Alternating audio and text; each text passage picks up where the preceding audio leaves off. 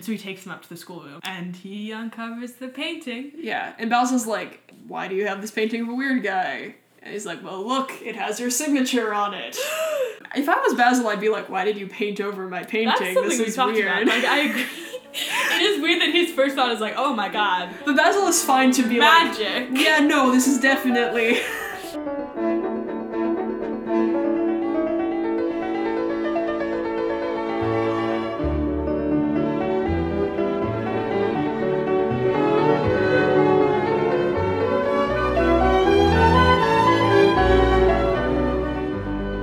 Welcome to the Picture of Dorian Gray. This time it's not a house. The first week we're not in a house. Oh, whoa, we're not in a house. We're not in a house. That's crazy. We're in a portrait. We got to Dorian Gray and the Picture of Dorian Gray pretty quickly in this one, though. That's true. It's great. Yes. This book is 161 pages, and in the first 10 pages we got Dorian and we got a painting of Dorian. We got all of the above. Over the past 72 hours, we have read 161 pages of The Picture of Dorian Gray. Actually, the uncensored Picture of Dorian Gray, which we'll get to in a minute. And we have watched just under 6 hours of film adaptations. How are we feeling? I am feeling frustrated with the adaptations, mostly. And also a little bit in love with the original. Isn't that all you can And just want? Oscar Wilde's way of writing. This may be our one male writer for these 5 weeks, yes. But there's a reason he's the only. There is definitely a reason. So, just to intro this book, The Picture of Dorian Gray was originally written as a kind of it was published in a magazine, and then the magazine censored it a bit before publishing it, and then later Oscar Wilde both censored it himself and expanded it into a full novel, which he then published. So we read the original script that he wrote before the magazine censored it. Yes, and before his indecency trial, which was a part of the reason that he did edits, and also just to, improve on the story and flesh things out a little bit. So both were true with the first published novelization of it. Yes. The version published in the magazine was the one used against him in court for his indecency trial to prove his character. April 26th, 1895, for 25 counts of gross indecency. 25? Buddy. And that is a whole other story with how that came about. But needless to say, he was between a rock and a hard place on that trial, and ended up dying a few years after it, just from kind of poverty, and... He was sentenced to 2 years hard labor. Yes, and he was already sick, I believe, when that happened. I don't think he had a great health throughout his life. No. And so that really destroyed his health, and then he ended up being impoverished in France for a couple of years after. Yeah, he couldn't really sell anything after it either, and that was kind of his only way of supporting himself. Yeah. It's very sad. I get sad every time we talk about Oscar Wilde. Yes, me too. But largely before his trial and before his downspin in life, he wrote the majority of The Picture of Dorian Gray. This might not be podcast material, but he wrote this, and so it was published in the magazine. And because I think I forget whether it's the novel version or the magazine version, but Lord Douglas, who was his lover, and then whose father sued him for... Well, he sued Lord Douglas, and then Lord Douglas counter-sued, essentially, saying, no, it's true. I had right. Yeah. And so this is what brought them together, though. Lord Douglas... The Picture of Dorian Gray. Lord Douglas was a fan. Oh. A giant fan. Oh. He had, many copies of this. One of the first things that they did, he signed a copy and, got it engraved or, something like that. And this is what brought them together. Oh. That said something to me. Well, that ruined my day. Not actually, but it's just there's something really poetic about that, and I hate it. Yeah. And I kind of love it, but I mostly hate it. Especially having read, I didn't finish De Profundis. Yeah. But, having read most of that. Yeah, where it's so... Oscar Wilde wrote a great, varied many things, some of which were the very deeply sad things that he wrote while imprisoned after his trial, one of which was De Profundis, which, I recommend. It's really good. It's a very good read. It's essentially a letter to Lord Douglas. Yes, it was not printed as such, but that's essentially what it is. But he talks a lot about his mother and kind of the downturn of his life, and Lord Douglas is the one who coins the love that dare not speak its name, but that's definitely echoed. Which I think was something said before. Yes. But I think it was used in court against him, quoted Yes. from Lord Douglas. Yes, but that is definitely echoed in this letter de profundis, which is not what we read, but we suggested. It's very good. Yeah, but Oscar Wilde is a really fascinating writer. I mean, he did a lot of comedy. You could definitely see in the... So I have not read the first novelization. I've only read the uncensored version. Emma has read both now. But what I will say is that you can see a lot of Oscar Wilde's, like, comedy things coming through, like his comedy skills. With us. Yeah. He's really playing with it in a way that's really Lord fun. Henry. So, like, if you've read any of his, like, comedic plays, you can definitely see that coming through in the writing here, especially with, like, Lord Harry and all that. Harry. Yeah, but a really interesting and sad study of, like, queerness in late 19th century England. And this book, apparently just a very strong microcosm of that in kind of on a meta level and within its text. Oh, his prologue. His preface. Preface. I'm also doing great with words today. But, like, that ends with, like, all art is quite useless.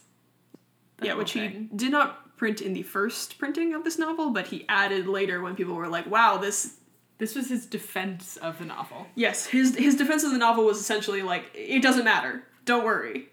It's fine. Well, but it's also interesting because this is all about a painting. Yes. This is not about Dorian Gray. This is about painting. Yes. For those of you who are not aware of the story of the Picture of Dorian Gray, which I think has kind of entered our public consciousness a little bit, the basic thesis is there's this guy named Dorian Gray, and his friend paints him a picture, and it turns out that the picture ages. Because he wishes it to, because he's sad that he will grow old and the painting will not. The picture grows old and in many ways actually just like shows his soul more so than his like physical age, while he stays young and beautiful and unchanged. So that's an idea that has entered a lot of other like pop culture things. To my knowledge, all kind of starts with this book. It's possible there were other depictions beforehand, but I just not don't. that I know of. So very much it's a book that questions, even though Oscar Wilde is kind of claiming art for art's sake, the book is very much looking at an artistic process from many angles and saying like, what is revealed of the person creating it in the art? What is revealed of the person depicted in the art? What is the use of doing this at all? What is the use of art compared to these other things we feel as humans, like love and hate and everything? And in a way, these aren't like explicitly stated in the text, but I would say it's like some of them are. Some of them are. Some of them are, but a lot of it is more just an undercurrent that I think people don't always pick up on, certainly as we saw in adaptations. That's definitely true. And I think it's just questioning how much stock are we really putting in art. Mm-hmm. Because there are moments where Dorian Gray's like, this is my soul, this is everything that I am, I can't change it because I can't change myself because I'm not showing up changed in the portrait. I can't erase what I've done, I can't change it. But like, in a way that he could have acted better. And yet he keeps on being like, I can't because of the painting. Yeah. I can't because it is my soul. It becomes like a cyclical thing. It could just be being like, taking stock of like, things that he has looked like. Yeah. Instead of being like, he projects so much onto it and gives so much of himself up into this painting. He's also like really immediately like, oh, this is my soul. This painting is my soul. He accepts it really easily. Yeah. And like, that's why he's like, oh my gosh, I am so wonderful, I am so beautiful when the painting is beautiful. And he accepts that too. Yes. Oh boy.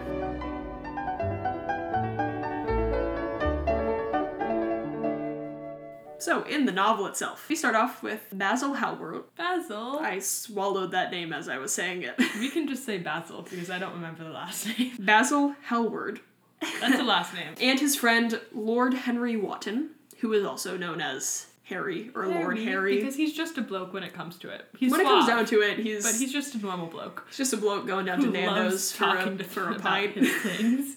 And smoking opium. But you know, he does many things. It does, like, the second page is like, and he's smoking an opium cigarette, and it's like, alright, Henry, great. Why not? Good for you. He's in the country. You do whatever you want in the country. You really do. That's an importance of being earnest. That is. Situation. So Basil is, the whole thing with Basil is that he is himself quite dull. Or not necessarily dull, but just like, Harry describes him as being dull. It's hard to say what he is and what Harry has decided he is. Harry decides a lot of things. Decisions. Yeah. He has a lot of opinions. But according to our dear Harry, who's not dear, Basil is so dull because he puts everything into his paintings. And so everything interesting about him, everything worth being around is in those paintings. Yeah. And Basil is not interesting. And he says this is true of all great artists. They put all of themselves. And you can be a terrible artist and an interesting person, but not a great artist and an interesting person. Yes. Which was also fun because he has a line about a terrible poet is the best person to be around. And Oscar Wilde very much had Lord Douglas. Oscar Wilde definitely had like a reputation as a fun person, so it's almost funny to see him being like, yeah, no. Well, I think he also, in moments of like deeper funness, there are also moments where he's like, I'm not a fun person to be around. Yes. So I think it is a lot of ways. He has this thing that he said where he said Basil is him. Yes. Lord Henry is who the world thinks he is, and Dorian Gray is who he'd be in another lifetime, or like a parallel world. And so I think he really does see himself as like that like person who has given everything into his work and now is nothing. Yes, absolutely. But they're having a fun little chat at the beginning. Sorry, what if that got really intense. What if we just sobbed throughout this entire podcast? If we didn't sob during 10 of oft-hostile, I feel like we could make it through. That's true. I think we'll make it. So, Basil and Harry are having a fun little chat. And throughout the conversation, Basil is kind of really focused on this portrait he's been painting, which is of someone who Lord Harry does not know, but is named Dorian Gray. He's very protective of Dorian. He doesn't want to tell his name at first. He doesn't want to introduce him to Harry because Dorian is innocent and he is lovely and you gotta preserve that. You have to. Just a wee bit in love with him. Just a wee bit. He says, I think quite literally first 5 pages, he says, all of my art is him now. So there's this idea of Dorian Gray being this sort of muse without knowing it to Basil. And there's something also that Basil shares with Harry, that it is very much a romance of a kind that has colored all of his interactions with Dorian since they've met and since he started painting him. And he has this idea that like now his art is getting better because it is Dorian. And even that it is Dorian when Dorian's not there. He said he's most present in like his landscapes. Yes. Because everything is Dorian. Everything is Dorian. Ain't that the feeling? So then they meet Dorian. Yeah, and then Dorian shows up. Dorian is fascinated with Lord Henry over here. Yes. And Henry is... He's interested. He's not really fascinated. He's more like, this is interesting to have this, like... This dynamic. Kid around here. Not kid, but like... But like kind of kid. Kind of kid. He's like he's an old boy. Yeah, this like innocent person around. And he almost... I think it comes later, but like Lord Harry is just so fascinated with the idea of like this boy learning how to like be bad. In whatever form that takes. And he has this whole conversation with Dorian being like, he's preaching kind of to Dorian how much he should appreciate being young and beautiful because he's going to lose it and then the world will stop. Yes, the world is caring his. About him, basically. The world is his for a season. And just one. And they keep on talking about flowers. They keep talking about flowers. Because... Carnation moment? Who can say? But there's that constant, like, you will wither and die. But you will not come back next season. Which is a cool thing to put into his head. So then, of course, when Basil finishes the painting and Dorian sees it, it's a masterpiece. It's beautiful. Like the best thing Basil has ever done. It's an exact likeness, and Dorian is beautiful, so that's, But he never how that works. Really saw himself as incredibly beautiful before this. No, and so he looks upon this painting and he's like, oh, now I understand how incredibly beautiful I am. And also Harry's been like hyping him up the whole time. Harry has been very much hyping him up. And Basil was doing the same thing, but like somewhat importantly, Dorian didn't take it as much when Basil did it. He was just kind of like, yeah, that's what Basil does. He flatters me. He flatters me, it's fine. He just does that. Because I think he is aware that Basil like feels something, but he's just not going to talk about it. No, it's very Victorian. Time. Yeah. Yeah. But he is fascinated by Lord Henry. Yes. And then when Henry tells him about how his youth will wither, and then he sees this painting, which is immortalized, that Henry says, this painting will stay the same forever, but you will age and wither, and this season will no longer be yours. So Basil says, at least you are like it in appearance, but it will never alter. That is something. And then... That is something. That is something. For a second I thought that was something that he was saying, and I was like, what? Nope. That is what he says. He says that is something. Where's the thing where you say, I want it to stay the same forever? Oh yeah, he does try to rip up the portrait, I forgot. Basil does, doesn't it? And then Dorian Gray feels very protective of this portrait. Yes. I am in love with it, Basil. Okay. It's part of myself, I feel that. How sad it is. How sad it is. I shall grow old and horrid and dreadful, but this picture will remain always young. It will never be older than this particular day of June. If it was only the other way. If it was I who were to be always young, and the picture that were to grow old. For this, I would give everything. Yes, there is nothing in the whole world I would not give. And there's a moment later where Basil calls the painting the real Dorian. In a way that's very much playing with the kind of the aestheticism. Dorian also kind of becomes angry at Basil for a moment for saying, like, I'm nothing more than a piece of art to you. When, to be clear, Basil hasn't told him that, like, he now feels that all of his art is really influenced by Dorian, and... I think he picks up on it. I don't think Basil has been subtle, even if he hasn't been talking about it. I agree. I just think that Dorian kind of interprets it in a way that is very, like, dehumanizing, when I think that Basil is viewing it in a way more... Is there not something dehumanizing about being a muse, though? I agree. Yeah. No, you're right.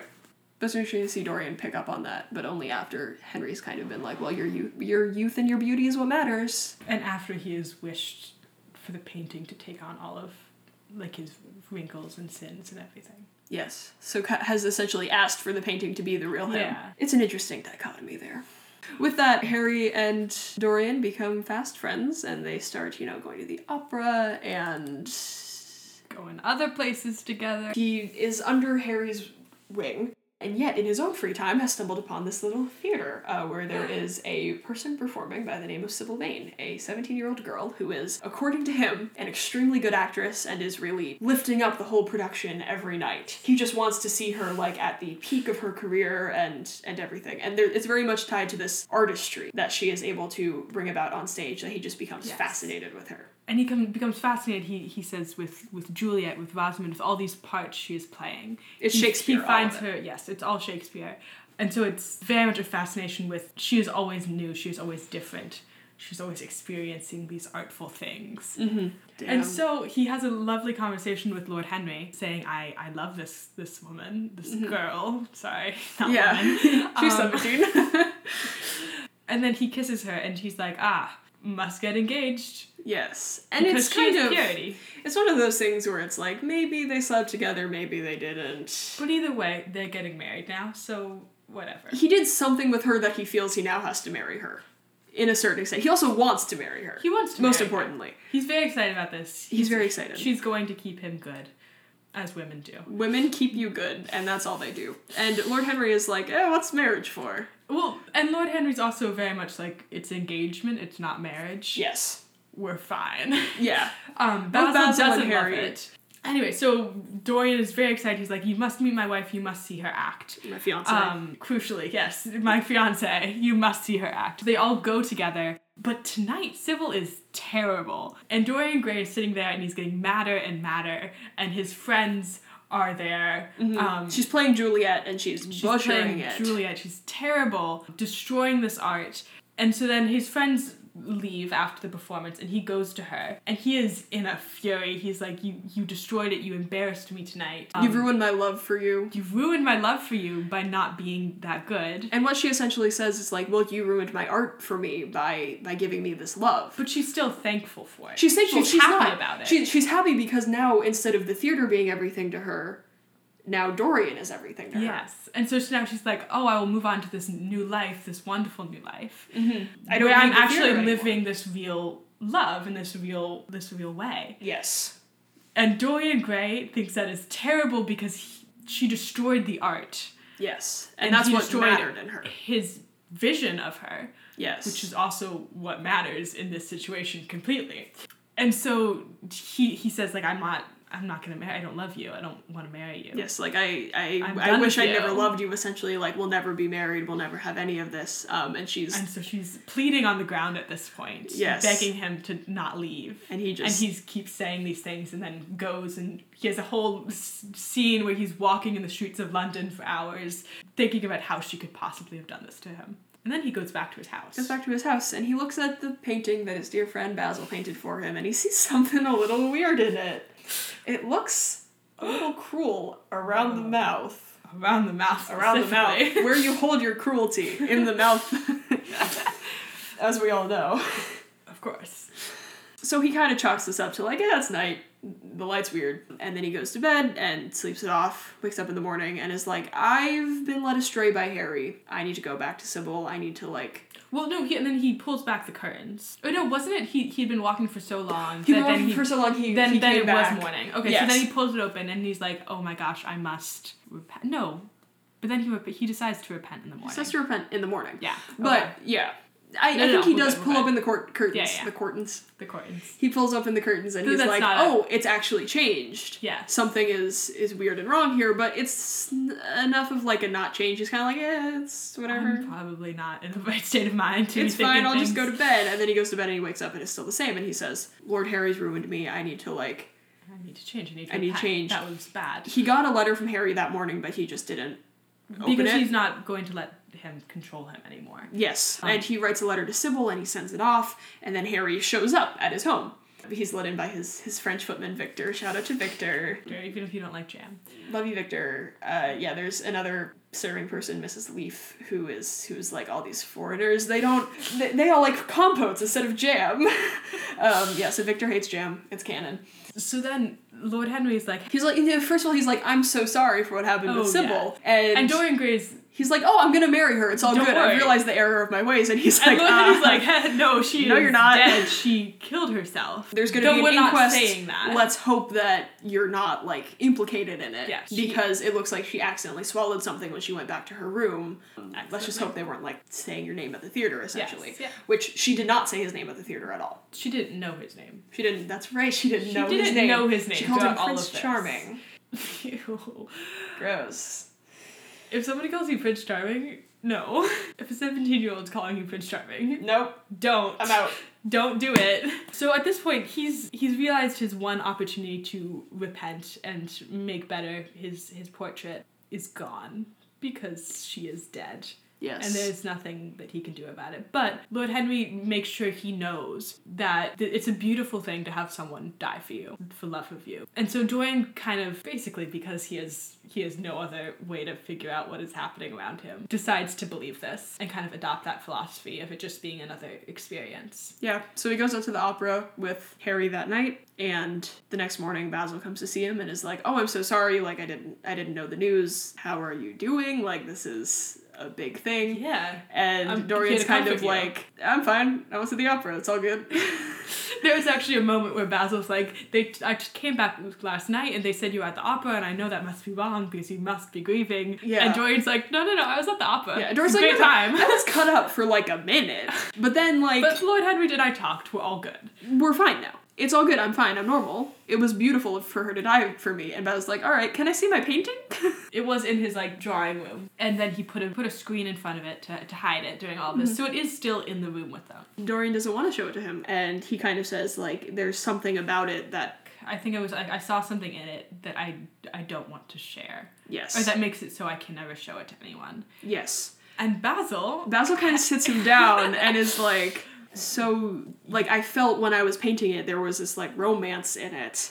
And I thought that I was, like, overthinking it while I was painting it, because afterwards I thought it was just a great painting I had done. But did you read that in this painting? Did you see the, like, passion and romance that I felt for you? And Dorian's kind of like, aha, a way out. That is it. I am uncomfortable with your feelings for me. So poor Basil just thinks he got hate crimed by his crush, but that's whatever. And kind of friend. And I'm not sure how much that is in the novelization as compared to the first written. It very much is like they kind of try to sidestep it by it being a romance for the art and just being like it's too personal to Basil in a way that is definitely, I've read it and I was like that is them being gay, but it's not explicitly so. Yes. At all. Whereas in the uncensored it is him pretty basically saying, yeah, I have feelings for you. Yes, or I had feelings for you certainly and while I was painting showed this. In the painting. Yeah. Yeah. So Basil leaves. He's not feeling great. He leaves, and Dorian decides that he kind of takes it like a champ. Yeah, he's like, okay, that's fair. Because this is also he had a moment where he said, I will never show it to anyone, and so this is something that he's probably thought about before. And so Dorian decides that nobody can ever see it, and so he decides it must be hidden. With the help of Victor, who he starts to become very paranoid of. Sorry, Vicky. Actually, and with the help of Mrs. Leaf, who has her complaint about jam, he gets it sent up to his old schoolroom, which is where in the uncensored, it was his uncle who took him in because his parents are dead. In the novel, it was his grandfather. But either way, someone who was not particularly kind to him, or someone who he did not like a great deal. He sends it up to his old schoolroom, which is a place of innocence, but also a place of bad memories. Yes, very much so. And puts that up there with the kind of apparatuses of his childhood. Yes. And so it's a very like dusty, empty room that he then locks up afterwards. Yes, with only himself having the key. And then he lives his life. He lives his life. For between 12 and 20 years? I'm not sure how many. I think it was 14. I have no idea why. Okay. But I'm pretty sure it was That 14. is between 12 and 20. It is between 12 and 20. So during this time, he kind of lives with abandon. He's very much living by Lord Henry's idea of kind of seeking sensations and seeing basically just how much you can experience. And that is through different kinds of art. That is through a lot of different physical kind of things, but that's also through different kinds of music. Through opium, through definitely different kinds of sex. It's through many different kind of things. Yeah, and there's a whole chapter just kind of like listing these things. And I was like, why is this so hard to get through? And then I realized it's just listing all of these things he was doing over this course of his life that all kind of rolled together in this sense of like, none of it was really important. He moved on from all of it. Or like, it was important, but only in the moment. This is also the section that made me add to get some real quick Orientalism in there, just real quick. So much. And then also blood libel for a hot second. This is the third book that's been a little weird about Jews. I feel like it's been more than that. There's been at least one moment. Ten of oft-hostile just did not approach it whatsoever. I think there was a moment when said something. Okay, There's been possible. at least one moment when somebody's been like said something.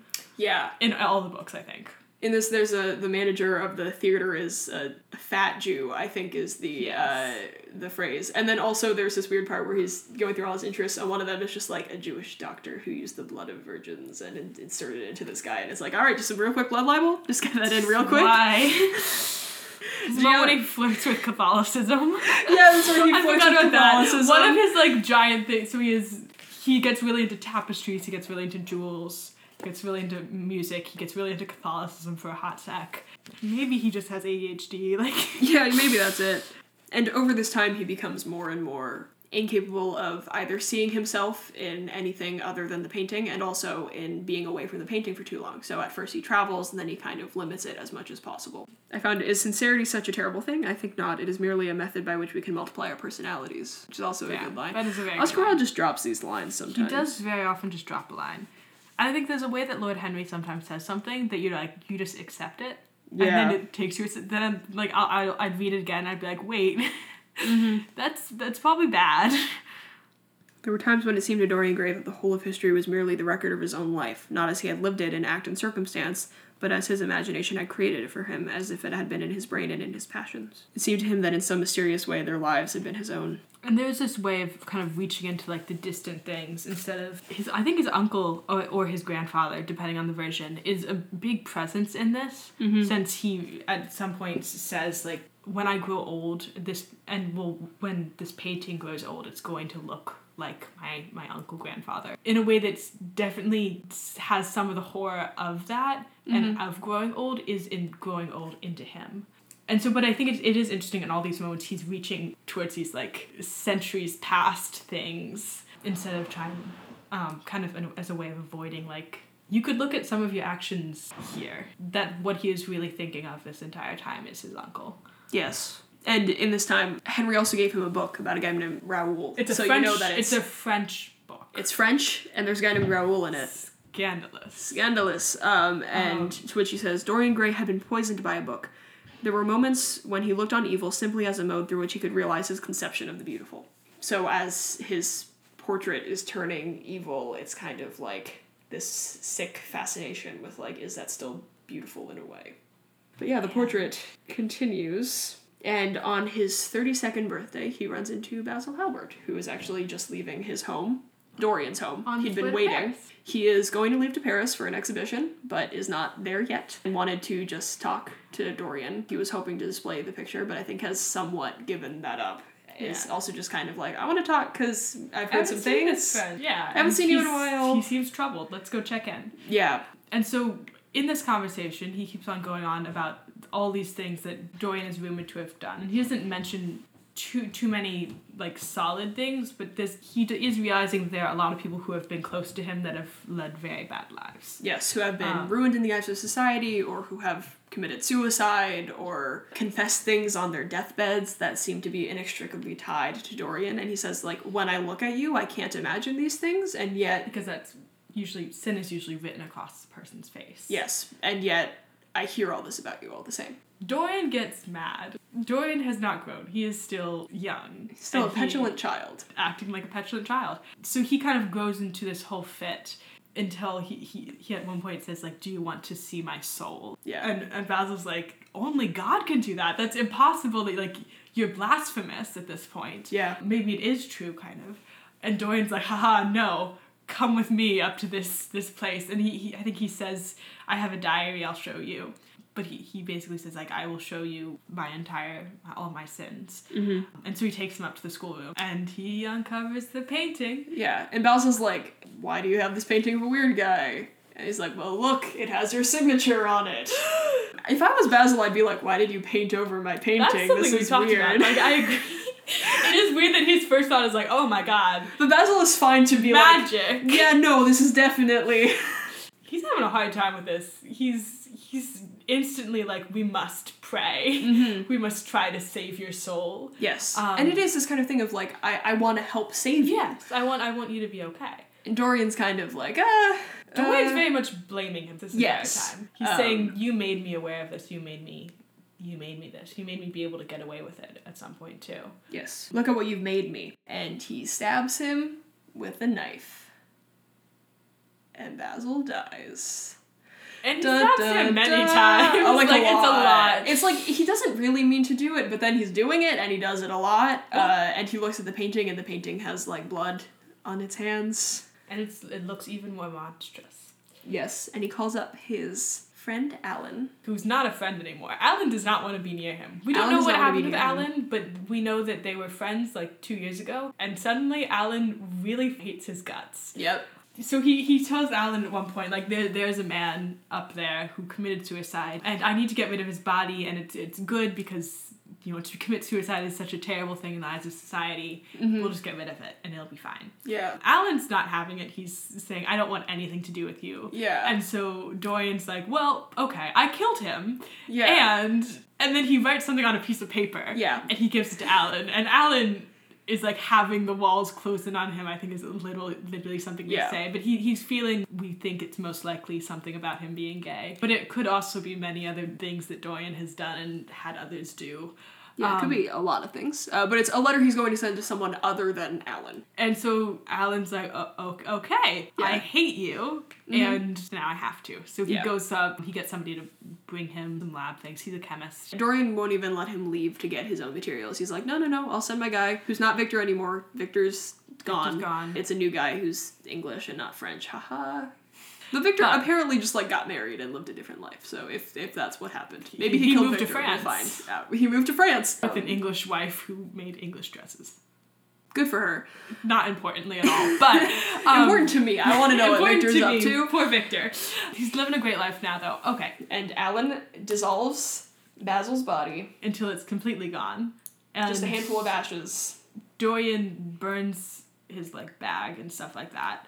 And so now it's kind of taken care of. And then months pass, and we hear about, Dorian's kind of trying to move on with his life and be better. Society's talking about all kinds of things, including, like, Lord Harry's getting a divorce. He and his wife were really this just, guy like, named Alan married died from suicide. Yeah, just a guy named Alan. Dorian went to the countryside for a few days, which was very unusual for him, because he didn't like to be away from the portrait, and he found a girl who looked a lot like Sybil, but he did not deflower her. And that was his one act of kindness. And so now he's thinking, I've changed. I'm doing better now. The painting must show that. Mm-hmm. And he wants to see himself getting better. And so he goes up to uncover the painting.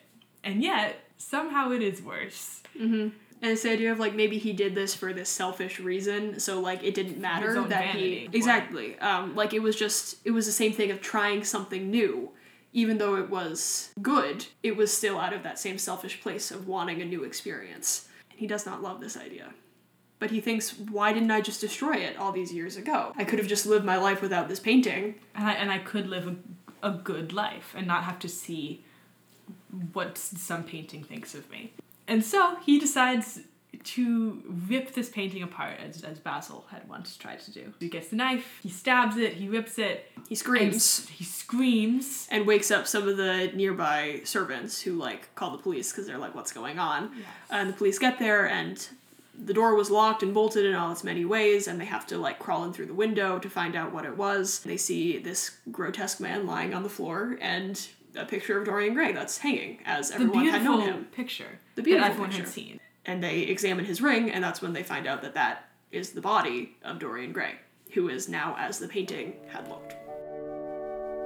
So the uncensored version doesn't have anything about, like, Sybil's brother, Jim. It really kind of just streamlines it to focus on just Dorian and, like, Dorian's experience. So we don't have anything of, like, Dorian also being responsible for the death of Jim, who, like, comes to somewhat avenge his sister many, many years later and then is shot in a hunting party. We don't have any of that. Accidentally. Yes. We don't have any of that, but it is there. And I think Dorian had seen him kind of around. He had been kind of stalking Dorian. So Dorian knew he was kind of in that area, so it was at some point. It was more like he didn't say anything. But that is, I think, the only plot line that is, like, fully added in the novel. Yes. That we did not cover in our little... It's a good plot line. I would recommend it. Completely. Yes. What about you? Read it. I feel like we said that earlier. I think it's worth... I just like Oscar Wilde's writing. So, read it. Have a good time. Yes. Enjoy it. Take your time with it. Or don't, or just read it. It's the kind of book you can read very quickly if you want to. You could do both, and I think still get a lot from it either way. Yeah. Pick up the uncensored version if you want to, but also pick up the novel. I think they're both interesting. I think the uncensored version is interesting in comparison to the novel, but I think both are worth reading. A lot of... Because it partly is, like, yes, he censors it a lot in the novel, but he also just he makes it a full-length novel. Interesting parts added. We love Jim. We love Jim. Rest in peace. There's a little bit more thinking about, like, his relationship with his grandfather in a really interesting way, which I would recommend. But this uncensored version is also very interesting. And I think especially when contrasted with the novel. Interesting in the meta context of Oscar Wilde and his writings and all of these things. It's a great read on its own, and once you, like, if you learn a little bit more about his life, it gets really fascinating. It's really interesting talking about just kind of different power dynamics that kind of are forced into this, but also not always seeing those relationships as a bad thing. Yeah, that there is worth to them, and there's this also... And kind of a beauty and artistry to them, because they can kind of intellectually connect on that level, in a way that is misogynistic, but... Oh yeah, for sure. It also is interesting. Yeah. Harry is quite a misogynist. Yes. And then I think those relationships, like the older man mentors the younger man, is the only kind of real connection. I think he kind of hints at that in his life and in his book. Which is very much going back to the Greek, like, ideas of love and the different forms of love. And maybe there is this more pure love that... This is an idea that isn't great. But, like, this intellectual love between, like, an older man and a younger man that is... fostered through this teaching. It's sad and not mad about it. Absolutely, read it. Yes, definitely.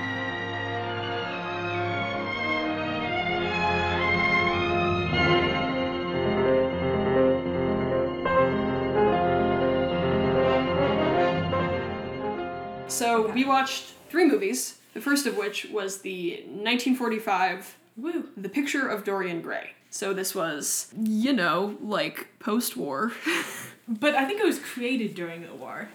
Is there another one? Oh, there's another one. We didn't watch it. Do you want to watch it right now? It's from 1973. Sorry, we missed one, guys. That's on us. There's another one. We missed one. Oops.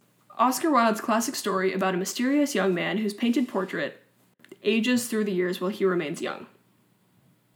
Angela Lansbury is in it. Terrible description. She is. It's a great movie. Yes, it is. It's a fun watch. Suspense, horror, eerie, and haunting are the things. I think it, like most of the adaptations, I think it leads a little bit more into aesthetics than kind of ideas and philosophy behind it in a way that feels like it takes away. This is a weird one. This is a weird one. They decide to have Dorian not emote. Dorian is a robot. So I think it's very much born of, I think the actors knew kind of some of the history behind it. I think they understood that it was very much like a plot with homosexuality kind of driving a lot of it. Basil knew. Basil knew. Basil was having fun. And I think the person who played Dorian Gray knew. Yes. And he just didn't show it as much. Yeah, I think with moments with Basil, he was showing up there. And I think he did have, like, a fascination with Lord Henry that seemed a little... But Lord Henry was sadly the straightest character in that whole thing. And I think having Dorian be robotic when he is so often... I think there's multiple descriptions of, like, just the way he moves his hands as he is talking being musical.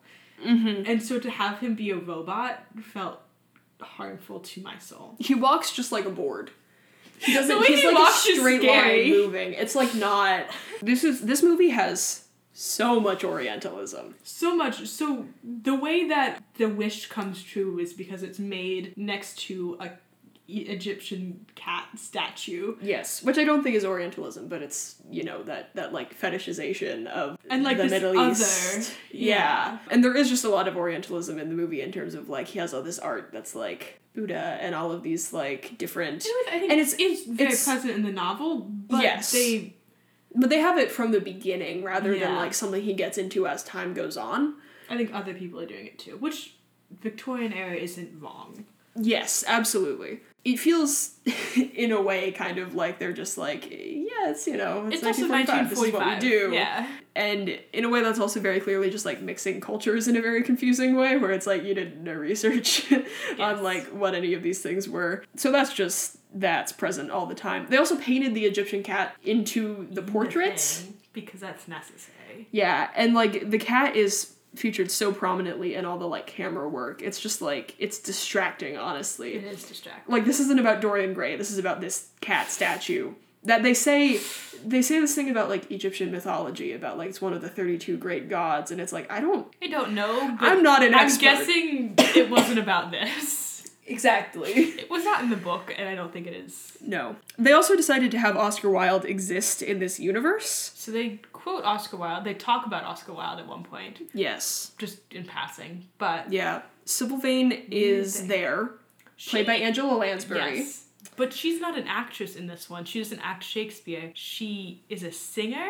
Yeah, like a vaudeville sort of thing. Yeah, it's kind of like a seedy kind of hub / kind of theater. Yes. Not theater. And so she sings beautifully, he's in love with her, blah, blah, blah, blah, blah. He takes her back to his house and, like, plays the piano for her and coerces her into having sex with him, and then writes her a letter that's like, that was a challenge and you failed. My perception of you.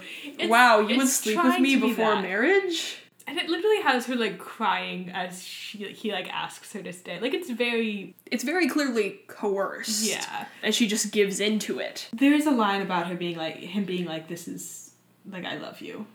Like, and kind of, like, the idea that it will lead to marriage. But no. So she kills herself. She kills herself. We see the portrait. This whole movie is black and white. The portrait is in color a couple times. One of the times is after Sybil Vane kills herself, and we see this, like, oh, it's gotten a little bit weirder and whatever else. So it should be said, in this entire movie, both Dorian Gray and the portrait at the beginning look like they would gladly kill someone and are thinking about it. Yep. They want to. They want to. They're waiting for the opportunity. So it's not really a shock to me, but I'm pretty sure, based on the music, it was supposed to be a shock. He's, 1945 hot. Which isn't Greek looking at all. There's a lot of hair slicked back. It's bad. It's bad. In my opinion, I'm not, no. There's this fun thing in this adaptation where Basil has a niece who is, Oh no, I forgot about this for a second. At the beginning, when Basil is painting the portrait, she comes into the room and she, like, adds a G to the painting because her name is Gladys. And it's like, oh, it's cute, it's whatever. He's trying to, like, be a good parent figure to her. And she goes over to Dorian and she's like, I promise that you'll stay just the way you are until I'm grown. And then he kisses her on the forehead and says yes.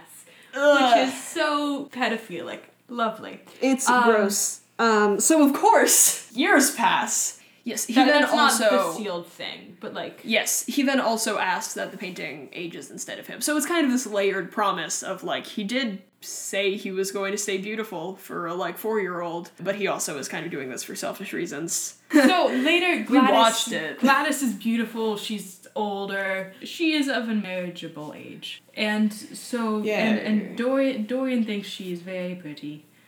And so he proposes to her. He's also been, like, going around to a bunch of taverns and, like, staring creepily at pianists and doing all sorts of things. He scares me. Gladys has this other person she also grew up with whose name is David. David likes her. David likes wants her. to marry her. But she likes Dorian, so they get engaged. I think it's right after that. Oh, no, it's... So he kills Basil.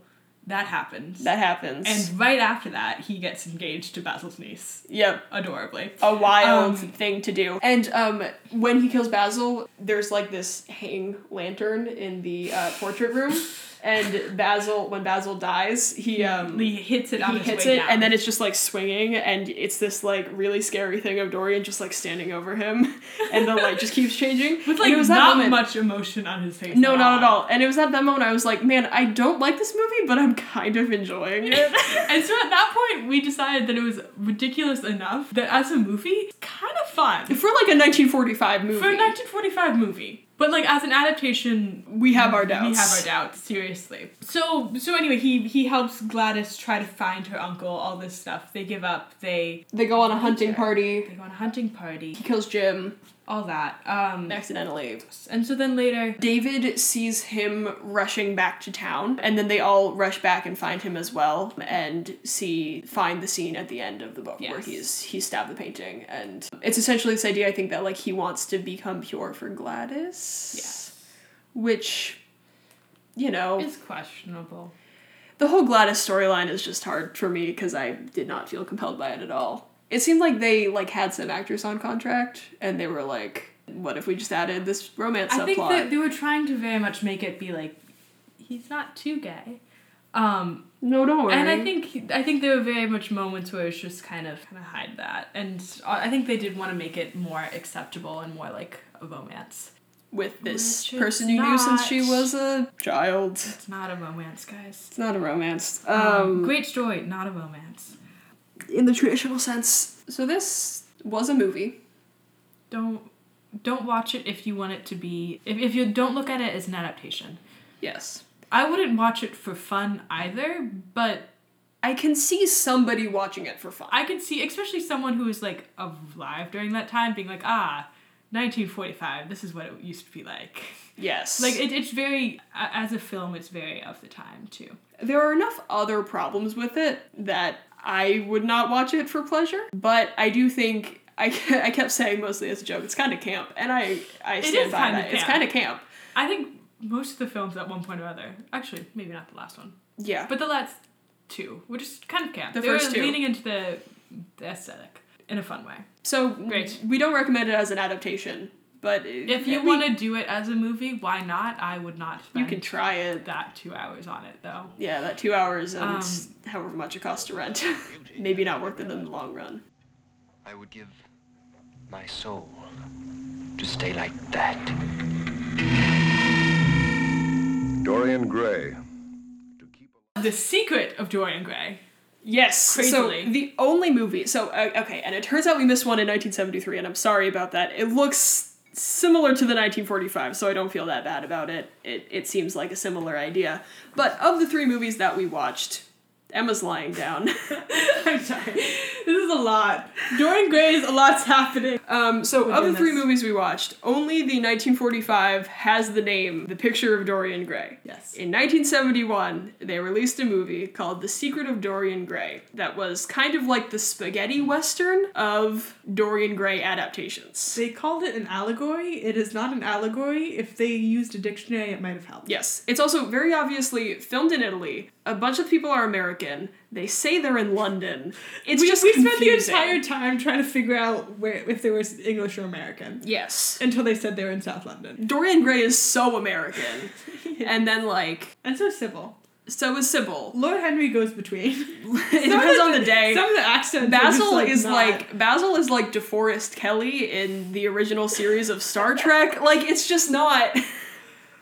They couldn't decide. They could not decide. They didn't. And then every once in a while there's a really British character in it.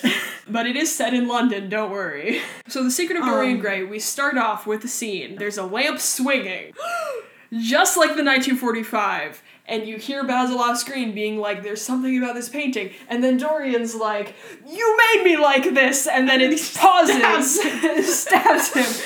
And then we're on the title card for The Secret of Dorian Gray. And then they have this whole thing where he's walking down the stairs with blood on his hands. And it's like you're seeing from Dorian's perspective. It's like a pretty low budget movie, but they were trying some things. But I also don't like that as a filming choice, even if they were filming it like that. Yes. I feel like, because it's something shocking that Basil is killed by this person who at the beginning was like the picture of innocence. Yes, and which, by the way, in this, him he just is not. Murder.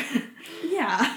Little note in this movie, great costumes. Great costumes. Wonderful costumes. Great costumes. Great set design. Ooh. When we're in this, like, first-person dream sequence of Dorian after he does a murder, again, at So the much very zebra. beginning, there is a zebra print bathroom, there's a zebra print living room. He's dressed like he's about to do some improv at the theater.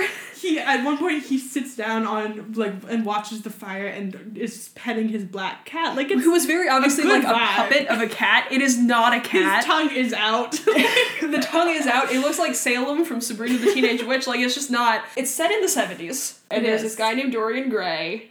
Really? He does have, like... Look, we gotta have some Orientalism real quick. There are these, like, Buddha things all over his house, and there's other, like, vaguely, like, East Asian things all around, and then later some, like, vaguely South Asian things around. There's just a lot of that. Yeah. And then we go back in time... As you do, and we start off at a bar where there's a drag queen performing. Yes. Cool. It's not really explained what's going on there, but they're watching a drag queen perform, and then they leave. Yeah, Basil's there, and there's a man who we don't get the name of for a while, but we later find out that's Alan. There. Yes. But we just don't find that out for a very long time. And then he's just like, he's driving himself home. He's like, I just saw a drag queen living my life.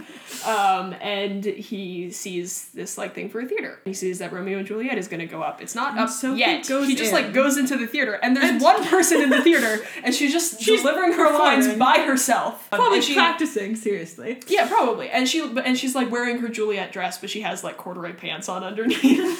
Why not? Because it's the 70s.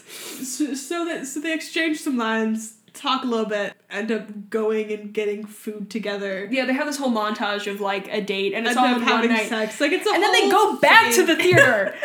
and have sex on the stage in a bed. On the stage bed. It's like you they have completely homes. undress, and then they go up and close the curtains, and then, like, in case you didn't understand what was happening. You have homes. Go to your home. You're in a theater. Anyone can wander in. Anyway. They're on the stage. But I think it is also very much trying to be like, it's not quite either of their lives. It's very much trying to be this staged thing. And then the next morning, not of this world. Right. The next morning you see them, like, driving around, and she's like, were you surprised I was a virgin? And it's like, oh, this is the kind of movie we're gonna have. Okay. Yeah. Great. We're in for a treat. There were a few shots where I thought I could see, like, equipment poking in a little bit, but I couldn't tell if that was a weird, like, screen thing. It's hard to tell if it's, like, poor editing or if there's, like, actually, like, equipment peeking in there. This is not a very well-made movie.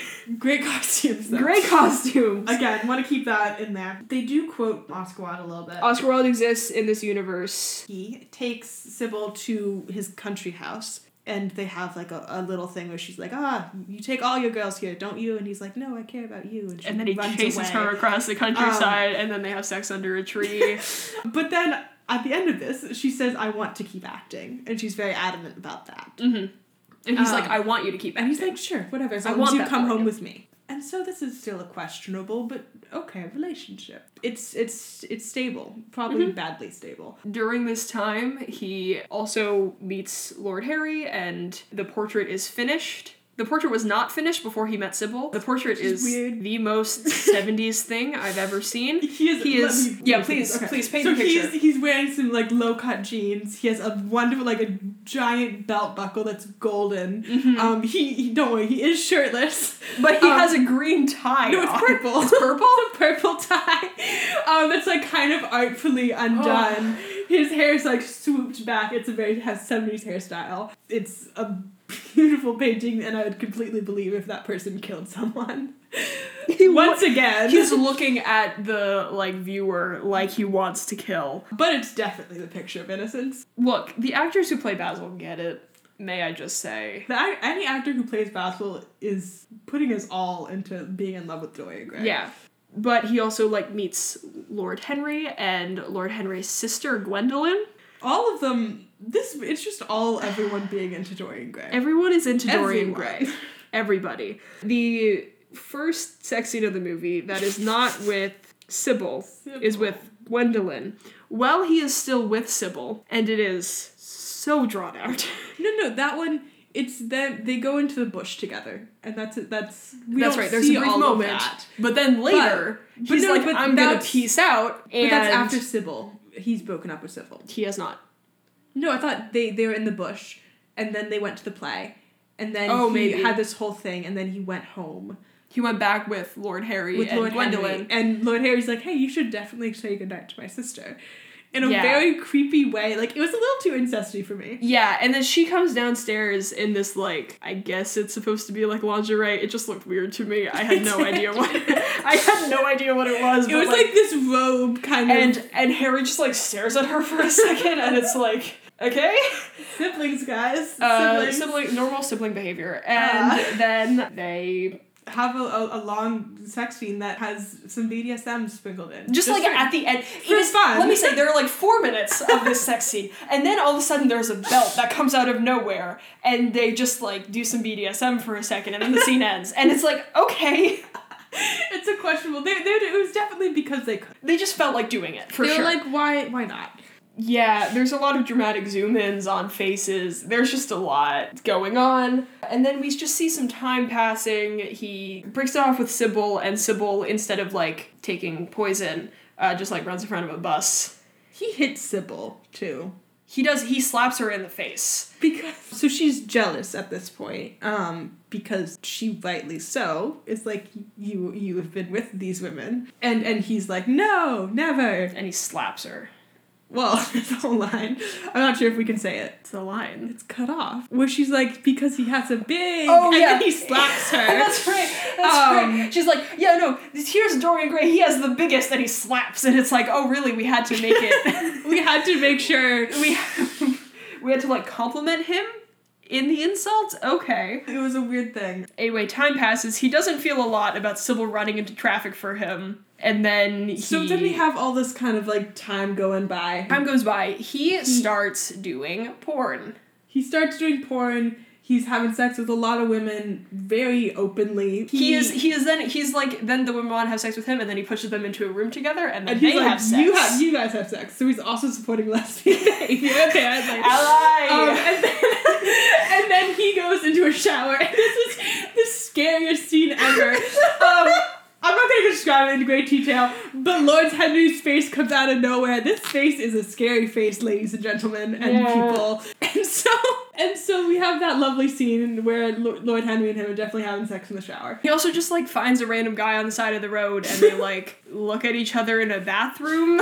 So they're both in urinals, but they have one urinal part, but they're staring at each other really, really hard. Like, it's so stupid that this is the part of the Dorian Gray adaptation we're talking about, but this is truly so much of the movie is just, like, this guy, and look, he's bad at it. I just need to say, he's not even convincing. Like, whenever he kisses someone, it looks like he's trying to absorb them into his face. It is not a pleasant viewing experience. It's not. It was a lovely time. I'm glad we spaced it out over 3 days. he runs into Alan again, and Alan is married, and he meets Alan's wife, who is, like, younger and hot, and he, like, coerces her into having sex with him. I think it's straight up rape at some point. At a certain point, and his friend, who shoots all of his porn for him, takes photos. So it is also, I don't even know what the word is for that. That's, like, a whole other kind of assault. Non-consensual, like, taking pictures of intimately. Yeah. Anyway, it's bad. We'll say that. And so then, later, this is what he uses to blackmail Alan in this version. Yes, and he kind of, like, kills Basil in the classic way. There's not a lot to go into there. Yeah, they do the swinging light thing, which they had to have ripped from the 1945 version. Yeah, but it was just kind of a throwaway thing that wasn't in the novel or literary thing at all. Yeah. In the magazine. He blackmails Alan with those photos with his wife to get rid of Basil's body.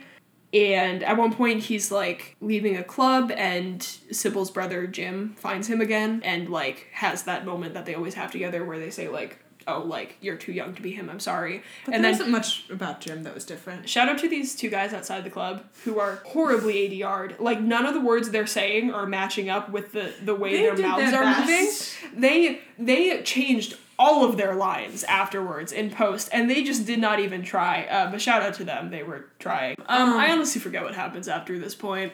But I think he does, when he goes back to the painting, he's not doing it in a hopeful, let's see if it has changed, if it has gotten better way. He's doing it because he wants to kind of see how terrible he is. And he has decided to destroy it. Yeah. And then he, instead of slashing the painting, he kills himself in this movie. Straight up. And it turns out the same, like, it's the same outcome. But instead of, it's like an intentional act of suicide rather than an accidental one.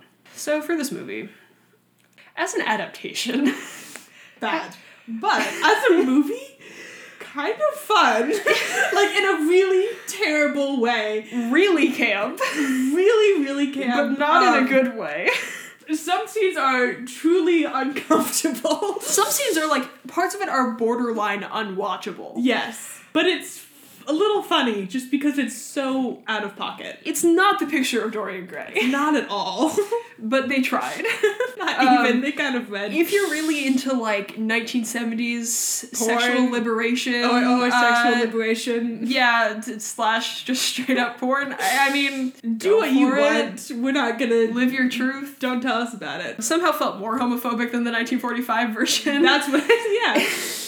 It managed to be more homophobic while having multiple sex scenes with men and women. Yeah. So, I mean, again, not my cup of tea. Maybe you'll enjoy it. Live your heart's content. Live your heart's content.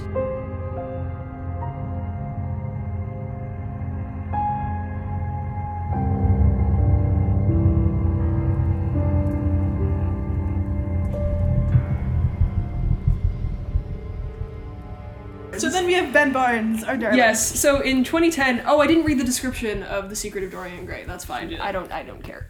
Okay. It was just like he's in love with an actress. 2010, Dorian Gray. It is not called The Picture of Dorian Gray. It's just called Dorian Gray. A corrupt young man somehow keeps his youthful beauty eternally, but a special painting gradually reveals his inner ugliness to all. Horror, suspense, dark, and frightening. Yeah. I guess. Ben Barnes is Dorian Gray. As Dorian Gray. We've decided he probably is Dorian Gray.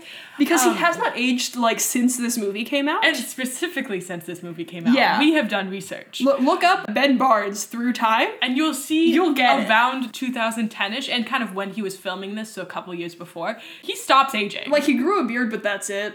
I think there are a couple wrinkles, but I think that's makeup. He's definitely hiding something. He's actually Dorian Gray. Look it up. Anyway, Ben Barnes. He's also a great Dorian Gray because he emotes, first of all. So, Ben Barnes has always been typecast as these, like, pretty but scary guys. Yes. And that works because he does this thing in this movie. He's so I've never thought of Ben Barnes as a great actor. But he does this thing in this movie where he, like, puts on the innocent face, and it's like, oh, I hate that. Yeah, and you're like, oh.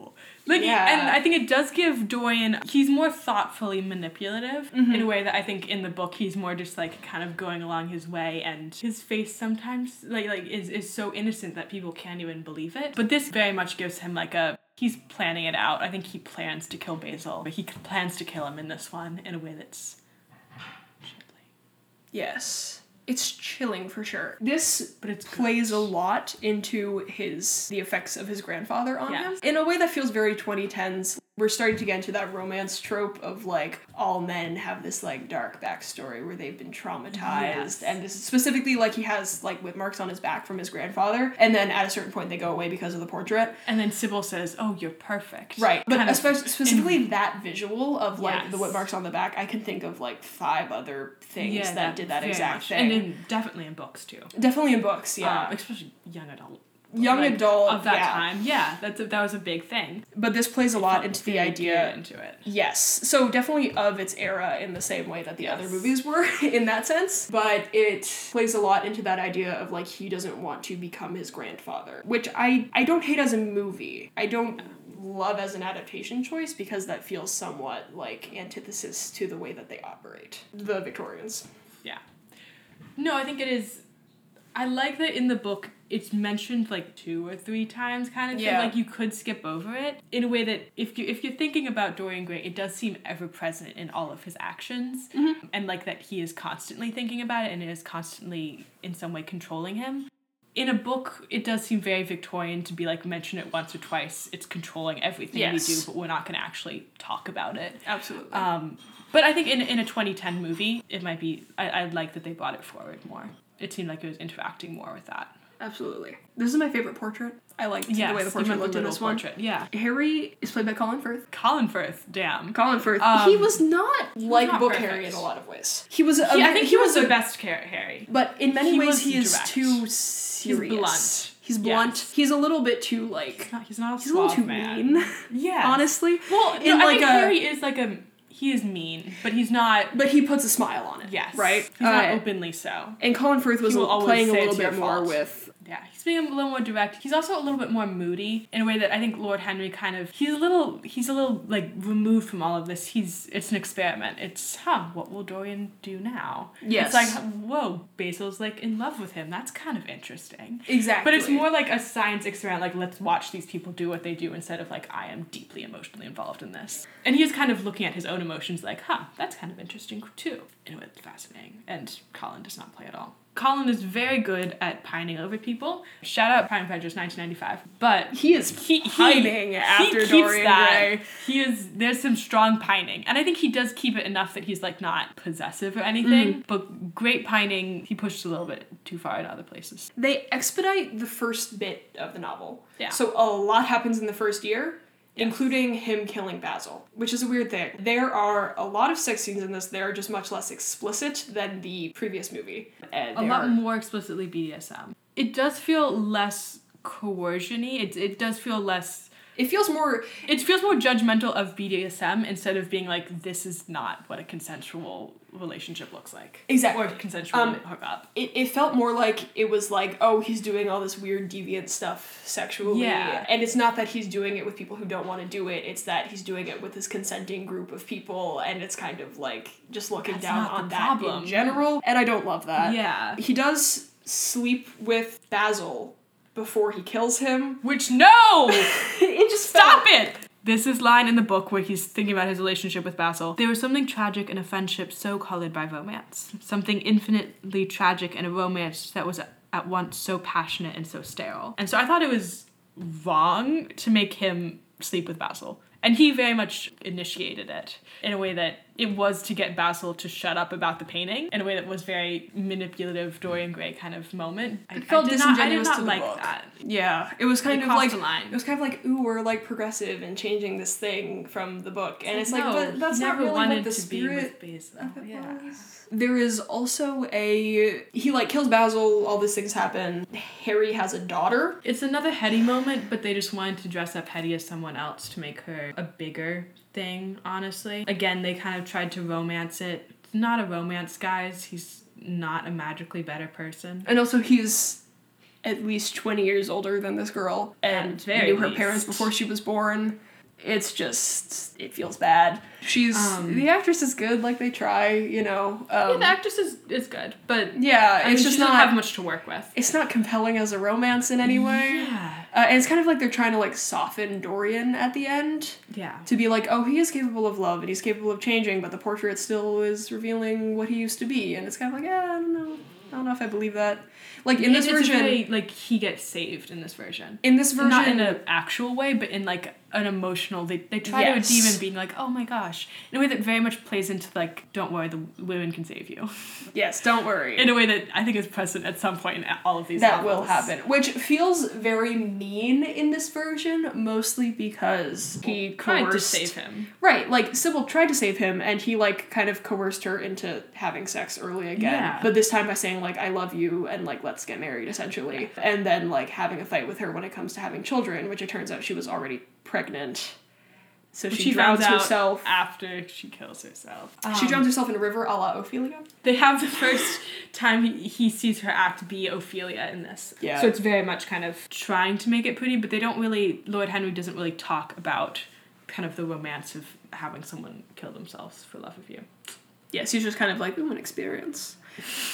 That's the exact voice. Dorian leaves for like 25 years or something. And then he comes back and everyone else is 85 years old. Yeah, which is weird.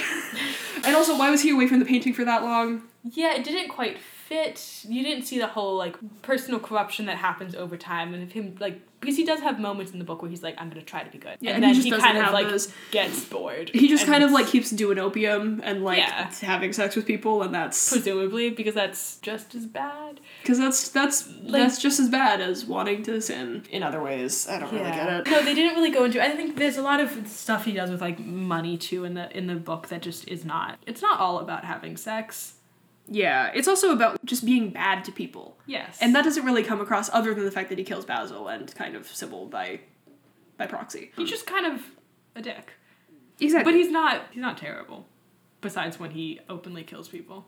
Yeah, other than the murder, It feels... fine. No, it just feels like he's... They don't want to vilify him. They They don't don't. want him to be that bad, but then he has these moments where he's like, I'm going to manipulate this person into coming up to this room so I can kill them without anyone seeing. And, like, I felt like Ben Bard's performance was playing into that. Yes. But the writing wasn't. The writing was not. In the way that Ben Barnes, wonderful job. Yeah, so he marries Harry's daughter, God, and then Yes. Harry rushes to the house and finds the portrait and sets it on fire. Because that's necessary, Harry. Great work. Instead of going after Dorian, you go after this one painting. Yeah, cool. Actually, in this one, too, Lord Henry is much more aware because he kind of says, like, to Dorian at the beginning in that scene, will you sell your soul to the devil to make this painting kind of show your sins and not you? And so I think at this point, he's like, maybe that's what happened. Mm-hmm. So But the painting Dorian does... comes storming in. Dorian too. comes storming in. He does stab the painting after a moment with Harry's daughter where she's kind of like, I can save you. And he's like, nah. He's like, go. Go, He's like leave. prying her hands off the bars. Which is like kind of trying to make him into this romantic hero, and I don't love it. Yeah. And then he stabs the painting, even though it's already on fire, but like, alright, whatever. But Cool. he must also stab it. The And CGI is then alright. Later we see the painting survive. The frame did not, but the painting survived, and it's this beautiful face again. This beautiful face again. And his body is presumably burnt to a crisp. Yes, we do see it as horrible for a second before the scene changes.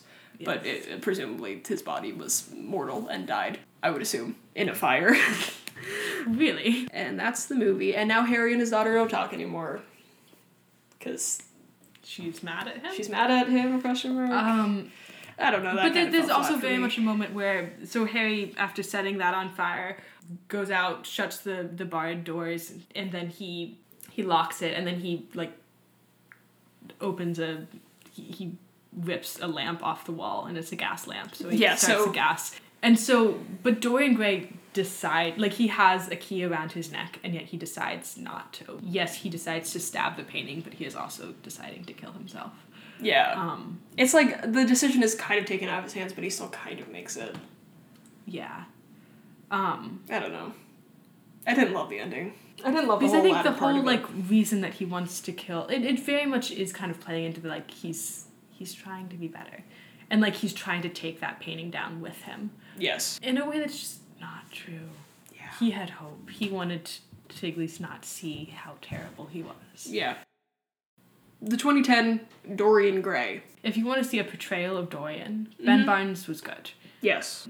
As an adaptation, not great. Not great. Really none of these were None of these Great. were great. As a movie, knock yourself out. I'd probably say it's the best movie out of the three. It's the one I would watch if I were going to watch an adaptation. Me too. I would not watch it for fun normally. No, probably not. It's fine.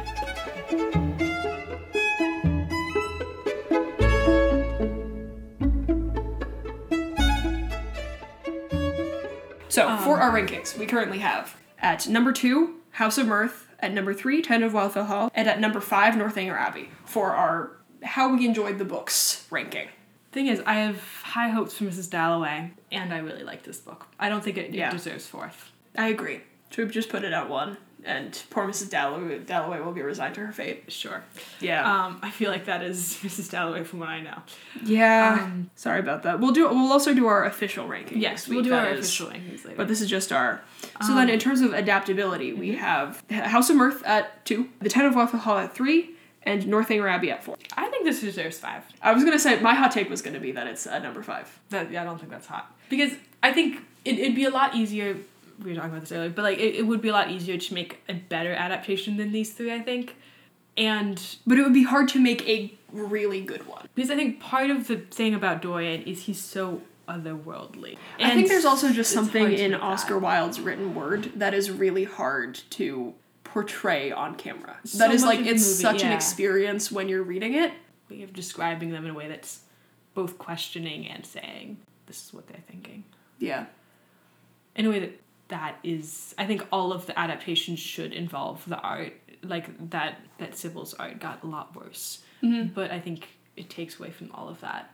So with that, Dorian Gray takes our number 1 spot for books and number 5 spot for adaptability. So, sorry, Oscar. Maybe there's a lesson in here about how things that are good books may not be good movies.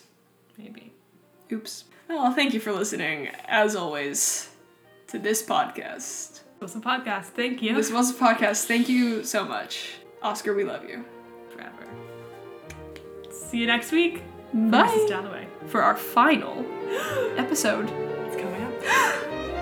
Bye. In this week's episode, we discussed Oscar Wilde's original and uncensored The Picture of Dorian Gray, written in 1889 and first published in 2011. Oscar Wilde's novel, The Picture of Dorian Gray, published in 1891. The film, The Picture of Dorian Gray, 1945, directed by Albert Lewin and available on Amazon Prime. The film, The Secret of Dorian Gray, 1970, directed by Marcino Dalmano, written by Marcelo Cozia, Marcino Dalmano, and Gunther Albert, and available on Amazon Prime. In the film, Dorian Gray, 2010, directed by Oliver Parker, written by Toby Finley, and available on Amazon Prime. Thank you for listening, and please come back next week for our final episode.